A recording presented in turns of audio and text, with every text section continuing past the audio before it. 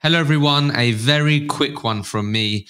It would be a massive help to us with our ambition to help as many recruiters as possible achieve their goals and also inspire the next generation to choose recruitment as a career if you hit that follow and subscribe button. If you're someone that prefers to learn in a visual way, we've also recently invested a lot in our video podcast experience. So in the show notes, you'll always be able to find the link to watch the video on our YouTube channel, and make sure that you hit subscribe so you don't miss a future episode. Thank you so much for supporting the show and enjoy this week's episode.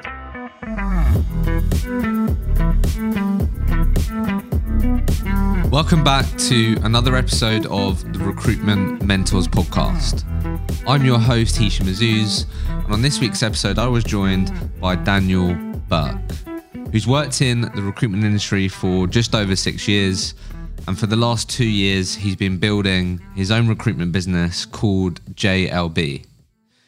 What I love about this story is that Dan was done with recruitment. He was ready to tap out. After working for a business for over 4 years, he thought he'd had enough. But then he met the right partner and he started his own recruitment business, recruiting in an industry he's never recruited in before, the sports industry. So what I really respect about this is that Dan has built his business entirely from scratch. There's no black book that he could rely on to call people after he's done with his covenants. He built a name for himself. He's building a track record. He's supporting an industry that he's extremely passionate about. And along the way, he's getting better at becoming a better leader, a better business owner. And we really talk about how he's navigated that journey in these last 2 years, what he's learned, the biggest challenges, the biggest surprises. There's so much to take away from this conversation for anyone that is building a market from scratch. It's building a business from the ground up. Enjoy this week's episode. Dan, welcome to the podcast. Thanks for having me. Thanks for coming in. Obviously, I said to you that intended on getting you on, but you've been subbed in, mate. Thank you. Thanks. But Privilege. I'm really looking forward to unpacking this last 2 years. I think, as we were just saying, like, you've been on a, not the typical journey in the sense of worked in, one recruitment agency or however many recruitment agencies for 5 years, 6 years, 7 years. You got exposure to P&Ls, managing people, and then you started your own business. Wasn't quite the case for you. So let's do the career highlights and let me know if I get any of this wrong. Sure. But you entered the recruitment industry in 2017.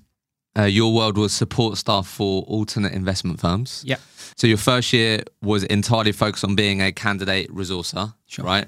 Then second year, it was very much now you were doing BD, bringing your own clients, all of that. And then you stayed there for another 2 years and even helped them open up their New York office. But then over the last 2 years, you actually thought about leaving the recruitment industry. I was not sure if it was for you. We'll get into it, but obviously you just felt like what you shared with me, that you wanted to get into the sports industry. Yeah. Right. You're going to have to share with me like why you was so compelled to do that. And anyway, you then thought, why don't I start a sports recruitment business? And this is where we are. So you started JLB in February.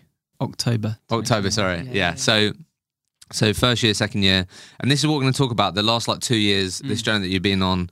So first year, again, correct me if I'm wrong here, I think by the end of the year, you had around 3 people. Yep. 8 months of that were, the first year was just you. Yep. And you did just under 300 grand in the first year. Second year to date, you're on around 500K currently, your goal is 700. And currently there's 7 people, including you. And then you're hoping to be around a team of 10 people by the end of the second year, right?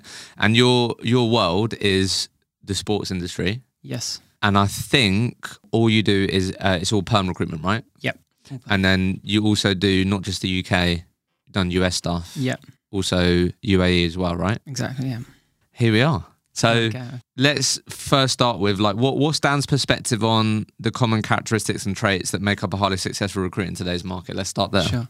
So I feel like I've listened to a lot of the answers to this. To narrow it down to one, I think it needs to be someone that's not afraid of challenging. And what I mean by that is challenging their internal team, clients, candidates on what good looks like, because I think it's so easy for recruiters to come into a market and just do what everybody else does because it works. But actually the ones that challenge their clients on what good looks like, how recruitment should be done, I think those become the future leaders, and they're increasing the perception of what recruitment looks like. So a challenger. It's hard to be a challenger at the start because you're learning and it's all new. But as time progresses, I always like it when the new hires come in and say, why aren't we doing this? Or we could be doing that better. So a challenger, I think. I love that. That's really cool. I think that's, I couldn't agree more. I really like that. So JLB, should we just, if it's okay with you, I know obviously it's part of the journey, right? But obviously worth noting that you started this business with Jackson Lombard's help, right? So they helped in the sense of like back office, like business stuff. Yes. So Dan could focus on selling. Definitely. Let's just talk about, so you shared with me, it didn't bill until January. So what's that? October, November, December. About so 4 about months. 4 months, right? 4 months, yeah. So what was like, where I'd love to start was like, compelled to be in sport. Then I'm assuming you thought, well, you can tell me like, when did you then arrive at like, actually, why don't I combine my, really real interest in sport with my skill set that I've built over the last 4 years? So to give you a bit of context, when I just finished my time at Job Search and wanted to leave recruitment, to be honest. I was a bit fed up. I tried to launch a new office during COVID and just got frustrated by how tough the job was, but also mentally it just drained me. So I thought, right, let's work in an industry that I really love. And I've always played sport. I've always loved sport. And I thought, right, okay, I'm going to look at jobs in sport. What I soon realised is that I'd probably have to take sort of a 70% pay cut just to get in. And I don't know if my ego's too big. I just wasn't willing to do it. So I thought, as a midpoint, as a mid-ground, why don't I create a recruitment firm in the sports industry? And I didn't really see many people that were doing it. There was a few people that were doing it well, a few people that were doing it at executive search level, but I thought, actually, there's something here. So I got introduced to Jackson Lombard by someone who used to work there, who used to be in recruitment, and spoke with Niall and James, who are the partners there, and they said, right, okay, what's the plan? What's the business plan? And I said, right, okay, this is my idea. Wouldn't it be cool? And they said, yeah, it'd be cool, but does it make any money? So I had to put a business plan together, pitch me to them really, because most business plans on the first day, they go out the window. And if I look back to my initial business plan, I'd probably think, God, that's some awful ideas. The numbers are so off there. What am I doing? So anyway, they believed in me to do that. And we've sort of forged away in the sports industry. Yeah, now up to a team of 8, just about to hire our 9th person to launch the US office. So things are going in the right direction. There's clearly a need for it, a market there. But I went into it blind. I didn't really go into it. You didn't know anyone in the industry? No. Like candidate, like all that. Because that's the typical story, right, which I think is which I really commend, because most people, like I was just interviewing someone that has a cybersecurity recruitment business. Yeah. Before they started their business, they worked in that industry for 3.5 years, right? So you have covenants, but then after the covenants, you can then tap into all those relationships. You didn't have that. No.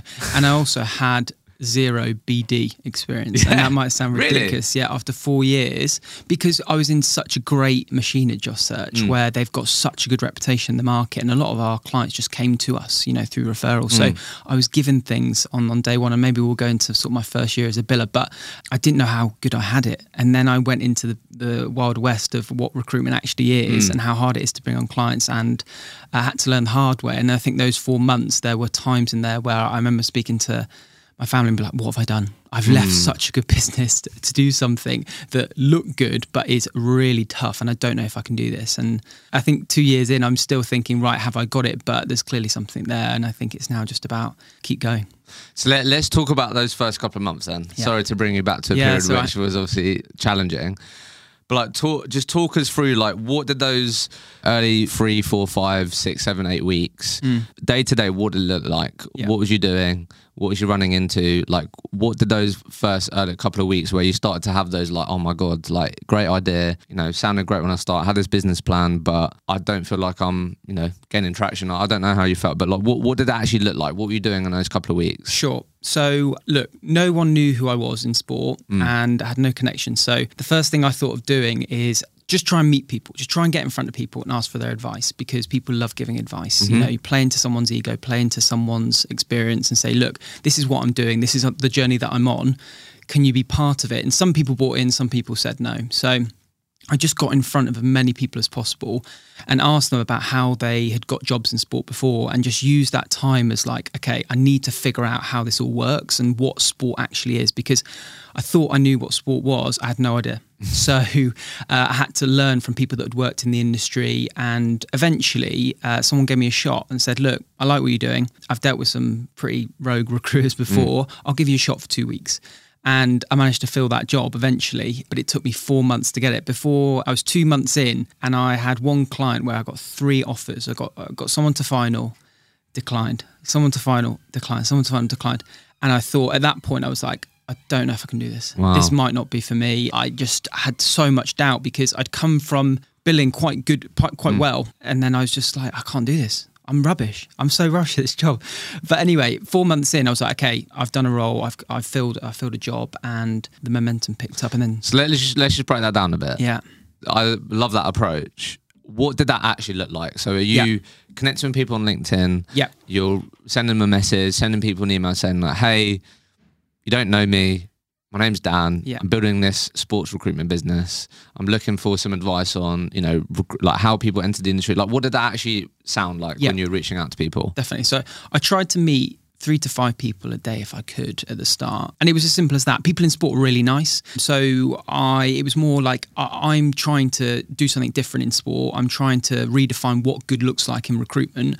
And I'd love you to be part of that story and sort of give me some advice, some practical advice. I wasn't asking for a job. I wasn't asking for an intro. You get a lot of no's, as I said, but I just was really consistent with it. And as soon as I got in front of someone, I knew that I could convince them to keep them in the front of mind and essentially come back to me if the opportunity came up. So when you then spoke to someone, yeah, and they said, "Oh, Dan, look, happy to help. Like, I think that's great what you're doing." What did those calls sound like then? What was the purpose of them? How did you approach them? Because you were saying, you just said like you knew that as soon as you got in front of them, but like, what was you doing on those calls? You were saying like, tell them a bit about your story, saying what you're trying to build, like how did you approach those calls? Yeah, I told them about my recruitment experience, and that might not sound like the most fun topic, but I told them that I was going to go to New York, I was going to live out there, had to come back because of COVID, and I wanted to do something that I was really, really passionate about. So I just ran them through like what I typically do as a recruiter, because a lot of sports organisations have never used recruiters before. They just post an advert or they use their own network. So I had to educate a lot of people on what we do. Like why, it's not just like we find someone and send a big invoice to it. It's like, okay, what actually goes into it, or how much time goes into it? And also I played into a little bit of, the sports industry isn't very diverse. If you look at the senior leadership teams of a lot of the big rights holders and agencies in London, people have just typically moved from agency to agency or rights holder to rights holder. So my big thing at Joss Search, or the big thing across the agency, was to champion the hidden heroes. And I love that. And I thought, why don't we bring something like that into sport, where we're trying to champion people that would be great for the sports industry but haven't got any experience. Maybe they've worked in a tech company or in finance, and we can pivot them into sport and they can make a difference. So a lot of that was just sort of getting them to buy into my methodology and what I think about recruitment, how I'm going to challenge the wild card and be a champion for them as well, because there is always a time when someone goes on a Sunday and they're having Monday blues and they're like, okay, let's see what's out there, let's give Dan a ring. And that's what sort of questions were you asking them then? Because obviously you was also there to learn about how things work. So what things were you really trying to understand? So understand how they'd got jobs previously, if they'd used a recruiter, what they'd done well and what they hadn't done so well. I think there's a lot of it in recruitment. There's a lot of we're better than you. But actually, I think there's a lot of recruiters that are good, especially in sport, that do things really, really well. And I want to know what they do well, because ultimately, if they're giving a good service to their clients, we want to give the same to ours. So ask what they'd like, ask what they didn't like, ask about the value in recruitment. Do they see any value in it? A lot of people said yes, which is obviously why I sort of kept going. Was really honest with them and said, look, I haven't got much to offer you now, but it's funny, 2 years later I now have, and I've kept those relationships, and I'm really interested in people and their stories. And everyone's got a reason in sport to sort of brush you to the side because they get so many messages. These people get so many messages all the time, but I got in front of a few people and they said yes, and then they told their friends and I met them. So it's grown quite organically, but it was really tough at the start, like really, really tough. And was you like quite specific with who you targeted? Was you targeting people to speak to like having in mind that these people might be hiring managers, or was you like just very open on like who you would speak to? Was you targeted there, or? I tried to meet people that had had at least 3 jobs in sport. So I knew if they'd had 3 jobs and they've got kind of a good opinion of the sports industry and of maybe been in touch with a few recruiters. I didn't just go for hiring managers or HR people. I did meet with a few HR people because I was interested in, when they use recruiters, what do they like, what rates they work at. I nearly fell off my chair when I started to understand what sports organisations typically pay recruiters. It's typically around 10 to 15%. And I'd come from an agency where, really wouldn't work anything below 25. So I was like, okay, so I've got no network, no clients, and the fees are really low. And I was like, what have I done here?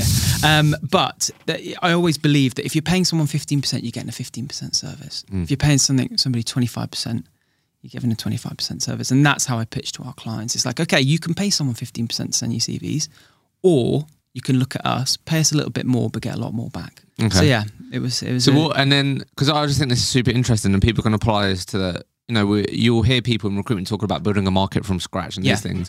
And you built a business and a market from scratch. Yeah. And in the thick of it now still. So this is why I think this would be helpful for people. And then final thing on that, how did you then like map this out? You said people that have had 3 jobs in sport. Like, did you just do like a proper solid like Boolean search and then just like, I don't know, how did you approach that? Yeah. Before we get back to the episode, a real quick message on our podcast sponsors, OneUp Sales. Before we dive into our topic of the day around OneUp Sales, let's just take a moment to talk about something crucial in growing your recruitment agency: business development. The last 3 years have been a harsh reminder of how quickly things can change, and many recruiters are now focused on BD, and it's a client-led market for a lot of people. But where do you get started and how do you drive success? That's where our proud sponsor OneUp Sales come into play. This innovative sales performance management platform brings together data from your CRM, sales engagement, and VoIP software into one place, giving you real-time insights into business performance and, more importantly, showing you what's working and what's not. With features like custom dashboards, real-time analytics, and automated reporting, OneUp gives you visibility you need in minutes, not hours. With OneUp Sales, you're not just running your agency, you're growing your business. Because you listen to this episode and because you listen to this podcast, you're able to get an exclusive discount on OneUp Sales. Click the link in the show notes. Go and check out OneUp Sales. You will not be disappointed. Let me know what you think. I've interviewed plenty of people that use OneUp. So go and check them out. And they are a great tool, particularly if you are really trying to figure out how you can motivate more of your team to do more of that all-important BD activity. Now let's get back to the episode. So at the start, day one, I think I just was like, I'm going to go after all the Premier League teams today. I'm going to go after, yeah. I'm going to go after Arsenal. Sport's such a big industry. Oh, it's huge. And I actually remember my second day, I got a nibble off a marketing manager at a Premiership Football Club. I won't say their name.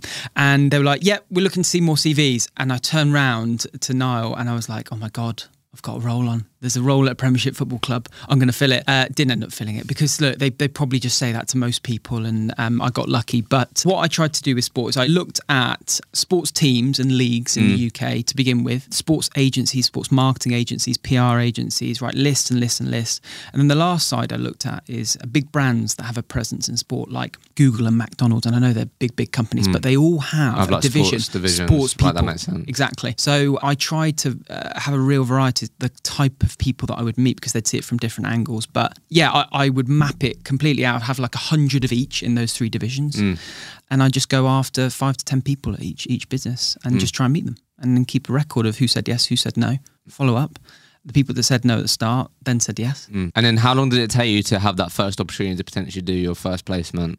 You said where it didn't happen, so that was within the first month. Yeah, so I took on 2 or 3 roles within my first month. Just by having that approach? Yeah, just by having that approach. And look, I went and met people in HR and I pitched myself, and that was really, really tricky because it happens all the time. I mean, there's so many recruiters out there that want to work in sport because it's glamorous, right? It's you're never going to struggle getting enough candidates in sport, but finding the best ones is really, really tricky. So what was the pitch then? What did that sound like? Because like you said, you haven't got a track record. Yeah. But you said to me that you really lent into this is who I am, this is what I'm about, this has been my recruitment experience. Yeah. Is what you know, when we were prepared for this, what it sounded like. But what did those early meetings sound like? Because I think that'd be interesting for people. Yeah. So before I pitched myself and did the big sell, I always ask them what they're doing at the moment, because it's very hard to sell yourself if you don't know where the challenges are. I think it's very easy sometimes to be like, we're the best, we do this. But actually, I wanted to understand, right, where can I help? Because there were conversations where actually we're like, everything's going pretty well. And our recruitment firm are doing a good job. And that's okay. I wasn't like, oh, gutted. I was kind of interested. What they're doing well. Okay, if they're not doing so well, what are you struggling with? Is it time to hire? Is it the quality of the candidates? Is it the type of people you're seeing? A lot of people were saying diversity, not seeing very diverse candidates. And then my angle, my sell-in was that I've spent 4 and a bit years championing people that don't look great on paper, but are great in the job. And here's an example of a few placements that I did. And although it was in a completely different industry, they saw my passion for that. Love that. And then when they bought into that, they were like, okay, let's have a shot. Look, the beauty of what we do sometimes is that you don't have to give any money up front. Just let me show you. So the most rewarding thing about what I have done in recruitment, or the placements that I've made, is when I've placed someone where the hiring manager said no initially. Those are my favourite recruitment processes, because that is the value we can bring. Because I can send you 5 clones of the brief that you've given me, and that's fine, and you'll interview them, and there may be someone that interviews well and you offer them a job. But then they get complacement after 6 or 12 months, and then they're looking again. Whereas if you give someone an opportunity that's so hungry for it and is so keen to make an impression, has got their back up a little bit, they will stay longer and they will be a leader in that business, because they'll be forever grateful that they got a shot. So that's the narrative that I try to go down, and a few people believed in it. So. Okay, so in the first month, by having that approach, you were able to start working on some jobs, be given a shot. And with that approach, did you have to start at 15%? Yeah. Because if that's what they've been used to, right? I did. But I think that's just good to share, because you got to start somewhere. And I think, which we'll get onto, I think as soon as you have those like case studies, like track record, then it becomes a lot more easier, right? And this is what you was working towards, like just being given a shot. Also for yourself to be able to like prove to yourself that you can bring that same approach and outcomes to this industry that you've never done before. So first month, but then you weren't successful. That was tough. Did you really think about? Yeah, I just was like, can I do this? You know, have I just been in this bubble where like everyone succeeds? And it's such a good platform in my last business that I was like, okay, I've come out of the bubble, and now it's like I've had to start again. I've almost think like I've been in recruitment 2 years. You know, sometimes that's how I think about it. So when I failed, I was like, okay, why did I fail? What could I have done differently? Reviewed it, and then I just had to go again, because my mentality when I pitched JLB to begin with is that I will not fail. I refuse to fail. I have that mentality in probably all areas of my life where I will not fail. And that comes at a cost, you know, mentally that is exhausting at times, but I just wasn't going to fail. So got back up, got another job on, worked it. And then it was just before we went away for like the Christmas break. And I remember standing in the pouring rain in like Oxford Circus, and the third offer had been declined for this one job. And I was like, just before Christmas? Yeah, just before Christmas. I was like, what's going on? Like, I can't the candidate do this. declined it. Yeah, candidate declined it, savage, and didn't try closing, he just got paid. Yeah, I know. He just got a pay rise before their January reviews, and he was like, I can't. Doesn't make any sense to move. So I learned the hard way, but I always remember those times, because when things come to me now and things are easy, I don't take it for granted. And I try and implement that to my team, because when I've hired people into the business, they've often been hired in a time where things are going really, really well. So that's all they know. The first guy that hired Steph, he came in at a time where I had loads of jobs on, and it was great. And we were working with some Premiership football clubs, working with some really interesting sports teams. And then all of a sudden it took a dip, and he was like, what happens now? I was like, well, you've got to get back on the phone and you've got to go meet people. And it's good to realise that this is a really, really tough job, but it's incredibly rewarding if you get it right. So then 4 months, got your first placement. Yeah. And then, so the first placement was in January. And then in February, I made 2 deals. And then March, I made 3. And then I hired someone and we made 4. And to be honest, since then, we haven't blanked any. There's been no blanks, which has been great. And we've always billed a minimum of about 15 grand. And we just basically grown the team as the numbers have gone up. Now, I know sometimes that's maybe not the best way of doing things. I hadn't had any experience in doing this. And to be honest, I was given the freedom to an extent to, Dan, if your gut's saying we need to hire one more person, let's hire them.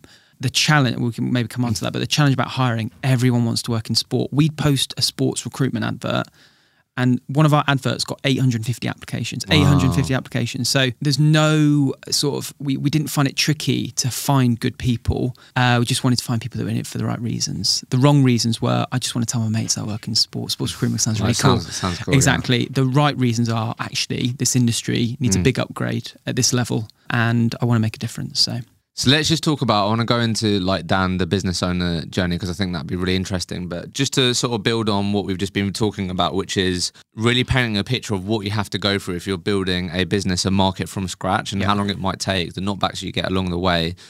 So you then, like you said, from January, then you continue to build on that. So then from January, once you had that placement, did you do anything differently? What did your pitches and how did you then approach things? Did you then really make sure that you used that success that you'd done? Like, how did you then approach things from that point? That meant just because you get one placement doesn't mean then it goes in that direction, right? So what did you then change or do differently, do you think? Or what are you really leaning into that you think gave you that opportunity to keep growing each month? Sure. So naturally, when you make a deal, your confidence goes up. So when I was on my next pitch or when I got in front of someone else, I was like, yeah, we just did this. And you can obviously leverage that. But I just think my mentality changed around, right, let's not be negative here. Things are still going to be tough, but I've got one person that I found a new job for and I can leverage that and I can talk about that story and talk about how I did it. So I think I wasn't doing anything dramatically different. I think just my mentality in every phone call, I just had a bit of like a swagger, a bit of like, I can do this. Self-belief. I can do this now and I can think bigger. At the start, it was just like, I've just got to place one job a month, right? Let's do 12 placements this year. That's what I thought was the points I was at. And I know that's really like, that's not the biggest goal in year one, but I was like, okay, let's just try and find 12 people a job. And then I was like, no, let's think bigger than that. Let's think way bigger than that. Let's work with the 5 key businesses in sport and let's try and build out their marketing teams. That was my first thought. But look, after my first placement, I just had so much more belief in myself and I'd just gone through such a rocky road in the last 12 months where I went to New York, had to come back, did it remotely, fell out of love with recruitment, started a new business from scratch, had a lot of no's. And then one person was like, yes, we're going to hire this person. I was like, okay. I was near, I remember I got quite emotional because I was like, this is so hard, but I can do it. And then once I'd done one, I was like, okay, game on here. I know what I'm doing now to an extent. And it just sort of, it flourished from there. So what's been your most consistent, effective way of winning great clients then? Because like you said, you had limited BD exposure, like a lot of it came inbound. You'd spoken about, I really love just the approach of sharing people your story and getting time with them and these things. But then how have you really approached that that's worked for you consistently? Keeping in touch with my candidates. Keeping in touch with my candidates is key. And I've got people that have come back to me in the last month or so that I spoke to about a year ago, but they've been following my journey and they've been following the team's growth. And now they're coming back to me. People that I've placed now are coming back to me as well. But I didn't have any tricks or tips at the first. Like I remember making cold calls in my first week and I remember like shaking and be like, what is going on here? Like this is so outside my comfort zone. But for a normal recruiter, that'd be like, why is you so, well, what I was like, oh my God, what if they say no? I said, what if they say no? Or what if they hang up the phone? And then I realised like you're going to get a lot of no's doing this. And the reason that I started JLB is because I knew there was something in me that just wanted to see if I could do it, see if I could run a business, see if I could build something from scratch. And it was really, really challenging. But I think my BD tactics were just get in front of people. If I can get in front of someone, I think I can get them to buy into me. And you could call that overly confident or arrogant, but I had to go into that thinking that, because if I didn't, then people would read that. People think, oh, this guy's not serious or he's not worth our time. So I just went in and was like, this is who I am. This is my story. You either like me or you don't, and then I'll meet someone else. And you really leverage your candidate network and just the people that you've spoken to. Exactly. And I told them I had to educate so many people on what recruitment is. You go into different industries like finance, tech, cyber, and there's loads of recruiters out there and people know what recruiters do. In sport, a lot of people don't know what recruiters actually do because they've just got jobs through their own network or they've just applied to a LinkedIn advert. So yeah, a lot of that was not just finding a new market, being a competition, but telling people what recruitment is. And that's an extra layer. But if you can do that in a really successful way, then they're always going to come back to you because you were the ones that showed them the value in what you do. So obviously we've spoken a lot about the initial period. Would you do anything differently now? So if someone's listened to this, they're week one, like you were, their hands are shaking, they're calling people, it might be a brand new market, or they've got covenants they can't call their old clients? Like, would you do anything different in those first like 90 days? I think I could have thought bigger, right? I at the start, it was like, as I said, Premier League football teams, right? Sports a global industry, and there's so many sports organisations out there. And also, maybe I wouldn't have gone for the traditional sports teams and leagues. Maybe I would have gone for some smaller like sport tech companies or startups that needed help. So yeah, I think bigger and don't think mainstream at the start. Often the most mainstream sports and the mainstream teams are often the trickiest to work with, which I've learned the hard way. So I would have looked bigger at the start. That's probably the main thing that I would have done. But to be honest, I'm pleased that I learned the hard way. You know, I'm pleased I made those mistakes. I'm pleased I had those times where I doubted it, because it means now I know I really want it. So hindsight's a wonderful thing, but I don't think I would have done that much differently. Just maybe think a little bit bigger. Think bigger, and then maybe go to the like less obvious places. Yeah. Whatever like market you're in. Do you know Exactly. what I mean? Yeah. So talk to me about, like, you hadn't managed anyone before. No. And now you're, responsible for the P&L, what you're spending. Yeah. And now Managing a lot of people. You're responsible for people's livelihoods. Yeah. So talk to me a bit about that. Like, what have you found hard about that maybe you least expected? This podcast is proudly partnered with Vincere. Vincere are dominating scores across all review sites at the moment. Are you a recruitment business leader searching for a system to steer your entire recruiting operation to scale? Vincere is not just a pretty interface. It's a comprehensive all-in-one platform that's proven to boost productivity and ROI. It's an award-winning recruitment software trusted by over 20,000 recruitment agency leaders worldwide. Vincere empowers you and your consultants to take your agency to the next level. Just don't take my word for it. You can head over to places like Capterra, TrustRadius, G2 and Trustpilot, where you're going to see hundreds and thousands of top-tier ratings that speak for themselves. Because you listen to this podcast, you're able to get exclusive savings on this brilliant product. So check the link in the show notes, head over to Vincere and get your hands on the discount, and check out Vincere as a system for your business. So I played a lot of rugby growing up, and I was in a position where I was a bit of a leader, and I love that part of my job, right? But I'm actually not the most extroverted guy. I actually love my own space and love quiet time, and I'm not there banging the walls on a Monday morning saying, right, let's make loads of deals. That is my version of I don't want to say hell, that's quite a strong word, but it's not me. It's not me, right? But I craved giving someone the exposure to recruitment that had never been in it before, because I think it's been a brilliant career path for me. I had my doubts at times. I fell into it like everyone else, but it's given me so much. And I was craving that opportunity to teach someone, train someone, and show them how it can basically transform their lives it sounds dramatic, but in a lot of ways it has done to me. So I think, managing like 7, nearly 8 people when he starts in October, I've had to prioritize my own time more. But having not managed anyone before, I think the good thing was the way that we scaled is we hired one person sort of 8 months in. Then I had 2 months with him before we hired the next person. So at each chapter, I could give a lot to one person, and then they'd become a little bit self-sufficient, and then I'd give a lot to the next person. But it was really, really challenging, and I had to learn the balance between being someone's friend and being their manager. And that's the trickiest bit for me, because I think I've naturally got this thing in me where I want everyone to love me. I want everyone to really like me. But you can't do that in managing, I think. Yeah, I'm going to ask you on that, because interviewed someone called Ollie who had to learn that. Yeah. Which was like, he really had to learn the difference about being nice and being kind. Yeah. Because you can be kind to someone, and being kind to someone and saying, hey, Dan, I'm not sure this is right for you. Because of what you know about them, that's being kind rather than just being nice. Yeah. So what's been difficult about that? Like, you don't want to piss people off, or you always you like to just see the good in people and the potential in people. Yeah. I always, I did a post about this the other month, and about the airport test. If you can sit in an airport with someone for 4 and a bit hours, you probably should hire them, because you can spend a lot of time with that person. So everyone that I've hired, I've really liked. I've bought into their story. I've bought into them as a person. So when it came to managing, and especially when you're small and part of something that's new, you want to be in the trenches with them, and you want to be mates with them, because you know that you're you'll sort of fight for each other. But what I think my strategy was, or with the people that I brought on, is teach them the fundamentals, give them the fundamentals of recruitment and this job, right? And give them metrics or KPIs to go towards, to aim towards.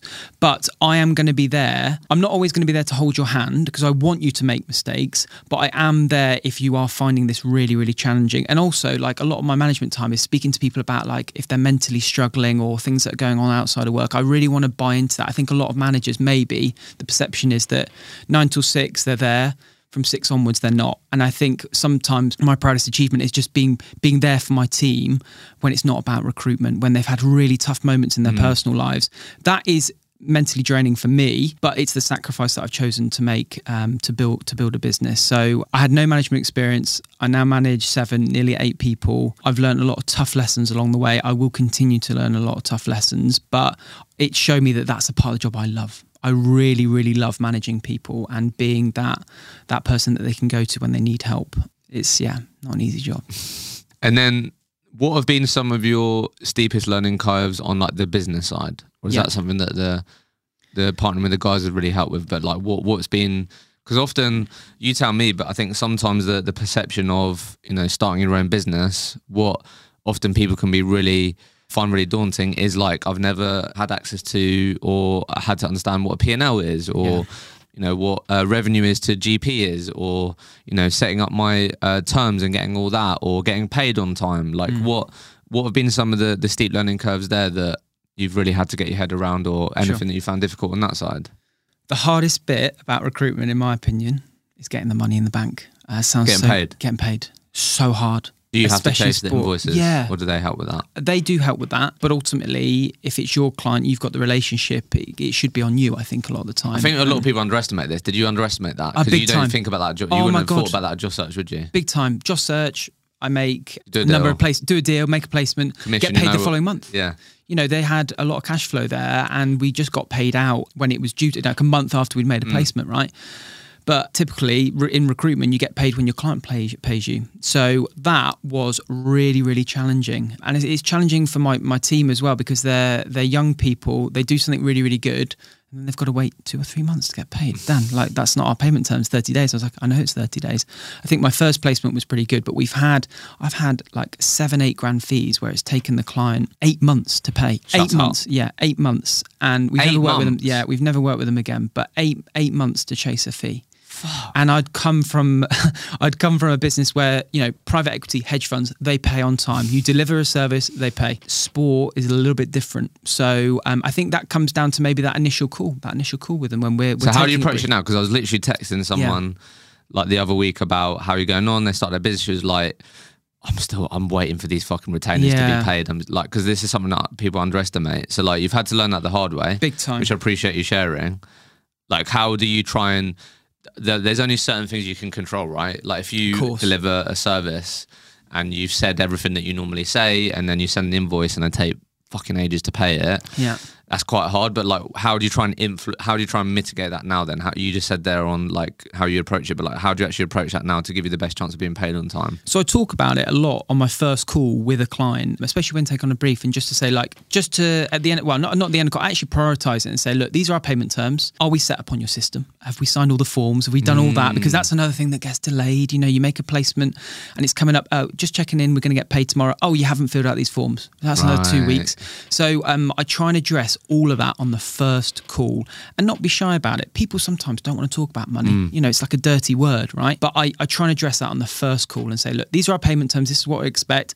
I'd love it if we got a card or like a down payment. That'd be great. But often we have to trust that they will live up to that. I think if you build a really good relationship with a client, and after you've made a deal, it's not just, okay, when are we going to get paid? If it's more consultative than that, you go in and meet them again and say, right, let's do a review. How did we do? And then at the end of the meeting, go just to make sure we're all set to get paid in 2 weeks' time, 3 months' time. Don't be afraid to talk about it.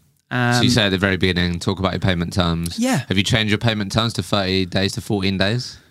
I have in some situations. What I've done a lot more recently as my confidence continues to grow is we've got half the fee up front with 14-day payment terms, and clients have been really on board with that because we're then so committed to filling that role. There's no chance that we're not going to fill it. So I'm now trying to move our team. I don't want to call it retained model. It's just something up front. It's a buy-in. You know, even if a client gives you £100, they're probably going to answer the phone more than they would. They're probably going to give you feedback on the CVs. They're going to be bought in to who you are because they've paid you a bit of money. So I'm trying to get half up front now. I'm trying to push that across the whole team because you know what it's like in contingent recruitment. You run around the races and then you get a no at the end, like I've done all that work and I've got nothing back. So I talk about it. I'm really open with our clients and say, look, it comes at a cost to use us. And I think sometimes they like that. They like that you value your service. So what's been like, how long on average have it's taken you to get paid then?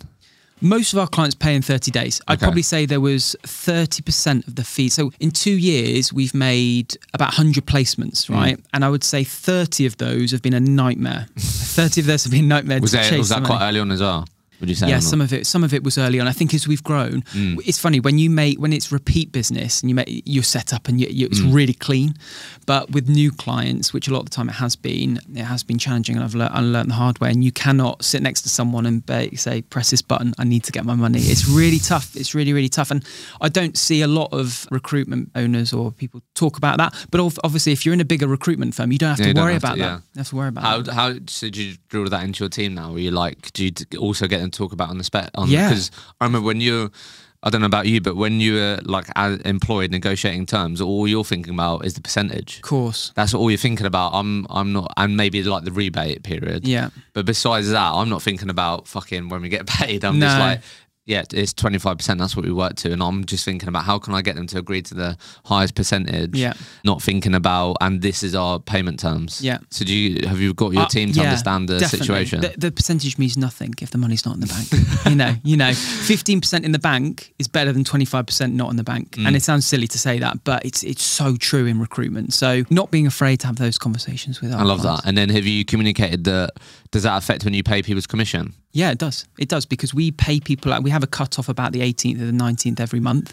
And if the client pays before that, then it will go into that month's paycheck. But that will be from the month before. And you've made that clear to the team? Yeah, they know that. They know that. We've had a few people that have learned the hard way, and it's really tricky to have those conversations. But it all comes down to what could we have done on that first call to make it crystal clear that these are our payment terms. Now, another thing that we do, which I know is not maybe traditional for contingent recruitment, but I think has been really successful for us, is we invoice our clients on the day that the candidate signs the employment contract. Nice. So we have a lot of candidates more at the senior level that on 3 months notice. So say it takes a month to do the recruitment process. They then hand in their notice.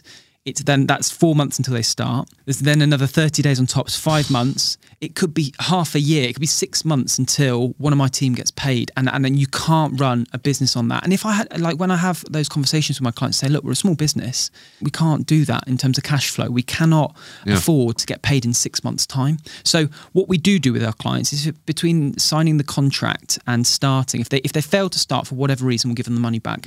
Hasn't happened in 100 placements. Hasn't happened because I don't know if it's sport or it's our process, but people are so bought into their next role, so committed. They'll work their notice and they won't drop out, because opportunities in sport don't come about all the time. So they know that they've got something good here. They can't just keep looking while they're working their notice. They have to take the role they've committed to. So you send the invoice when they sign a contract? Yes. Sign the contract, resign, agree a start date. Has there been a lot of pushback on that then, or has it been fairly understandable? There was a start, but now it's common practice, and that's the way that we operate. That's a good tip for people. Yeah. Do you talk about that at the beginning as well? Say, this are payment terms. We invoice when the person signed the contract. Yeah. I guess you can share the story that, of course, if they don't start for whatever reason, you'll get your entire money back, no questions asked. Yeah. However, that hasn't happened yet. And then you explain because of the reason of it could be 6 months if we waited until they started. Exactly. When I tell clients that, I go, oh, okay, that makes sense. If you were in my shoes, you'd probably want the same. So they get it. And I think having that insurance of getting the money back is key. Yeah, I think that's a really good tip for people. How have you then, in line with that, how have you managed, because you have, like you said, you have hired people quite quickly. Yeah. I feel like. How have you approached, have you thought about, how much revenue you're generating before you decide to hire someone? Have you tried to grow into that, or are you like quite happy now with the amount of people you're going to have, and you're just going to focus on maximizing, you know, all the people that you have? Obviously, I don't know exactly how it works with the partnership you have. I'm assuming maybe you have a bit more support on the financial runway. I don't know, but like in terms of, it seems like you might have had people that might not be profitable. Yeah.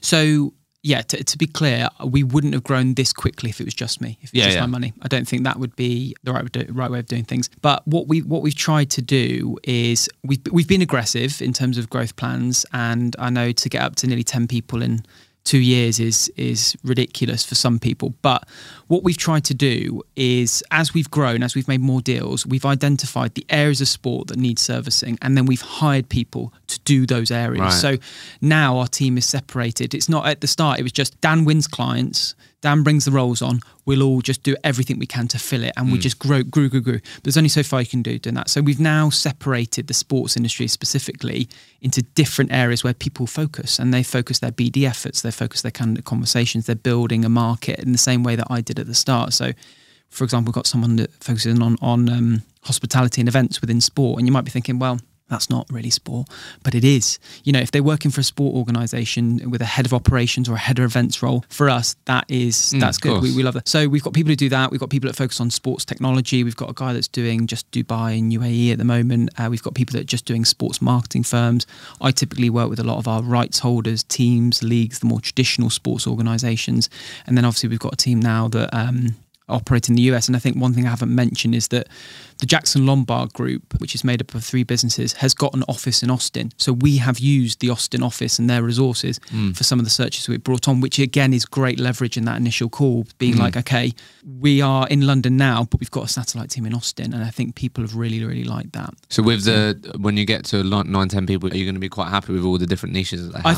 I think so for now. And also I'm conscious of my time as well. It's very hard for me to manage 9 people, but ultimately my goal is to, in a year's time, probably only manage 2 or 3, you know, directly, because they'll have a team and they'll have built a division themselves. So at the moment it's very intense. Everyone's sort of at the beginning of their recruitment journey. They're learning the hard way in a new market. Remember, I've hired nobody from a sports recruitment firm that had an existing network. So I've made it really, really challenging for myself. But I knew the long game was that, right, we're going to build something here that's different. They're going to learn how to do recruitment properly. And in the future, in 2-3 years time, it's going to pay dividends. So yeah, that's the goal. How's the approach on the US? How's that going? A real quick one from me, and we'll get straight back into the conversation. Some of you may or may not be aware that I'm also the founder of a business called Hector. Hector is an all-in-one training platform for recruitment founders to maximize team performance. The reason why I'm sharing this with you is because if you are someone that is enjoying this podcast week after week, you might even share this podcast with your colleagues, then I'd love to connect with you. Our training platform is powered by top performers delivering practical training for today's market. We believe training a lot of the time in the recruitment industry is dated, is stale, is delivered by people that did it 5, 10, 15 years ago. And we are completely going against that. So a lot of the people that you're able to learn on this podcast, you're able to learn even more from at Hector. So if you'd love to, find out more about how we could potentially help you get more out of your people, ramp up their performance more quickly, then please connect with me on LinkedIn or click the link in the show notes where you'll be able to book a call with us. Let's get straight back into the episode. It's going well. I mean, we've, of the 100 placements, we've probably, 30% I would say has come from the US side. The most successful way that we've got into the US market is by speaking to our London clients, our UK businesses, and getting introductions there. Everyone's in the US market. I mean, I feel like I see so much stuff about the US, higher fees, et cetera, et cetera. I get it. But in the sports industry, a lot of the recruitment that's done is only done at the executive search level. So still at the mid to senior and the more junior roles, they're still done through advertisement, internal TA teams. Because a lot of people want to get into the Everyone wants to work in sport. Oh my God, everyone wants to work in sport. I did a post this week about the average amount of applications we get on our jobs, because we post all our jobs. What is the average amount? 385 applications per job. And is there good quality people in there? Really good quality people. Wow. Really, really good people. So, but it takes a lot of time to sift through. So, internal TA teams will have all these applications come to them directly, have to sift through. By the time they've got to a second or third stage interview, they've dropped out or they've gone in another process. So that's our value. I mean, I don't have to say, every recruiter says that about sort of internal TA versus using an agency, but in sport it is magnified because everyone sees a job advert for a marketing manager at a Premiership football club and they press apply. Cleaners, dog walkers, everyone's applying. So our value is narrowing down, making it a bit more simple. So what's been really effective is getting referrals from UK customers into the US. Yeah. And then you've really had to just identify the maybe hard to fill roles which can't be easily done by doing the job adverts and all those things. Yeah, we work with a really well-known sports marketing agency in London that wanted to hire their first person in New York. And I was like, yes, I will do this. And I did it in 3 weeks. Let's go. And I was like, okay, we've got something here. So now the reason that we've brought someone in is because I know there's a market there, huge opportunity, but I can't do everything. So I think I'm probably going to be spending more of my time on the US market as we go on. But we can do it. There's no reason why we can't. And I think the US is probably where we're going to shift more of our business to in the next year or so. So what are you really remaining laser focused on now then? Like what's really top of mind for you then? Top of mind is to still give clients an amazing experience. I think when you grow a team and you give people a few roles and you start handing them out, your worry is that the quality, it won't be as good as if I did it, right? Or if it's not, I haven't trained them as well as I could have. So always quality is top of mind all the time, especially when it comes to client experiences, because they've got so many other recruiters that they could just go to if you don't do very, very well. And the sports industry, especially in the UK, is very, very insular. So people talk. If you have a bad experience, I was always taught in recruitment, if you give someone a good experience, they tell 5 people. If you give someone a bad experience, they tell 10. And I tell my team that because they need to know that if they mess up or if they don't give a client the best of experiences, then they may not come back to you. And that's a relationship ruined. And that's a client that then talks to a few people. So what have been some of the things recently that you've implemented in your processes that you think has improved the client experience out of interest? So traditionally, we take a brief and then within 48 hours, we'll send CVs. So what we've now started to do is say, right, we're going to send CVs in 4 days, let's say, but in 2 days' time, we're going to have a call to do some calibration. So we're going to say, right, these are the people that we're thinking of presenting. These are the best people that we've got and we think are right for this role. What do you think? Give us some instant feedback, because it's so often that you send CVs and you're sort of twiddling your thumbs saying, well, so you jump on a video call and do that? Yeah, we jump. So there's an in-between between. So when we send CVs, we're getting a much higher success rate between the amount of people we send and the amount of people that are invited to interview, because we're working with our client. And if they're saying no on someone, we say why. We understand why. So we're trying to operate similar to how an exec search firm would work. They get paid a kick-off. They have calibration profiles. They then do first round interviews. We're trying to do that, but in a shorter period of time. And the quality is way better because our clients are like, okay, they're listening. And if they're not listening, at least they're taking it on board. So the process is do the job briefing call. Yep. Post that. Okay, well, what we're going to do is we're going to have another call in 48 hours. Yep. And we're going to talk through some of the initial people that we've already spoken to, which think that could be right. Yep. And we want to get some immediate feedback just to make sure that, we've understood and we've heard exactly what you're looking for, what you're not looking for. Yep. And then 2 days later, you'll then get, the first round of CVs that we want you to consider for interview. Yeah. And just ask, when are you free in 48 hours time? Have you got that? You're good at doing that. When are you free? What time works? And it sounds silly. It's so small, but God, it helps so much, because my team get frustrated when they're not hearing back on their candidates, and every recruiter feels it. So getting that buy-in from your client, say, look, brilliant brief. Thanks for giving us an hour. We try and make every briefing call an hour if we can. 48 hours, I need to speak to you again. And we're going to present people. And they go, oh, that's quick. That's exciting. I say, yeah, it is exciting, but we're going to need your honest feedback and we're going to need you on the call. And once they've bought into that, the first round interviews, they tend to see a higher percentage of the people we then send. Yeah. And then anything else you've implemented in that process, you've added any other moments like that? I think that's a really smart one. Yeah, if it's a more senior search, have a weekly update call. Have something in the diary that's on a recurring event. I've heard this a lot about how recruiters work with their clients, but the more time you can have with their client, I think every time you speak with your client, you're one step closer to making a deal, because even if that person falls out, they'll come back to you because you've been so engaged, and clients love it when you're engaged and passionate about what you're doing. So the more touch points you can have with your client, the better. Learn their rhythm. What's the best time to give you a call next week? When are you typically free? When are your quiet periods? Learning your clients is key. And it's by having that approach enabled you more easily to ask for some financial commitment up front. Definitely. Definitely. Yeah, 100%, because it all comes down to trust. But the 50% up front is... How do you position that? What's the frame? Like, why? Well, I typically try and only do it on people that we've worked with before. But I say, look... after you've worked with them? Contingent. Yeah, so on the second role that we'll work with them, I'll say, look, we're going to need 50% up front here. And the reasons why are X, Y, and Z. I'll say, I want to invest more time in this and I want to make it priority. I know we can place this role and I'm committed to doing that. So I'm going to need some investment from you up front. It's no problem in saying, I'm really busy at the moment, but I want to prioritise your role. I'm going to need some investment up front. And I'm going to allocate more of my team to it. I'm going to actually give you 2 resources as part of the deal instead of maybe just you'll hear from us from CV. So yeah, there's obviously resistance and people were like, why am I paying for something? What's the normal objection? Well, you get paid when you find someone good. When we hire someone, instead of just, I'm going to give you some money up front and what happens if you don't find us anyway? That's what they normally say. Yeah. Do they not say like, damn, but we've just worked this way. Why do we have to change? I think it comes down to priorities. We really want to prioritise you. And this is more of a partnership.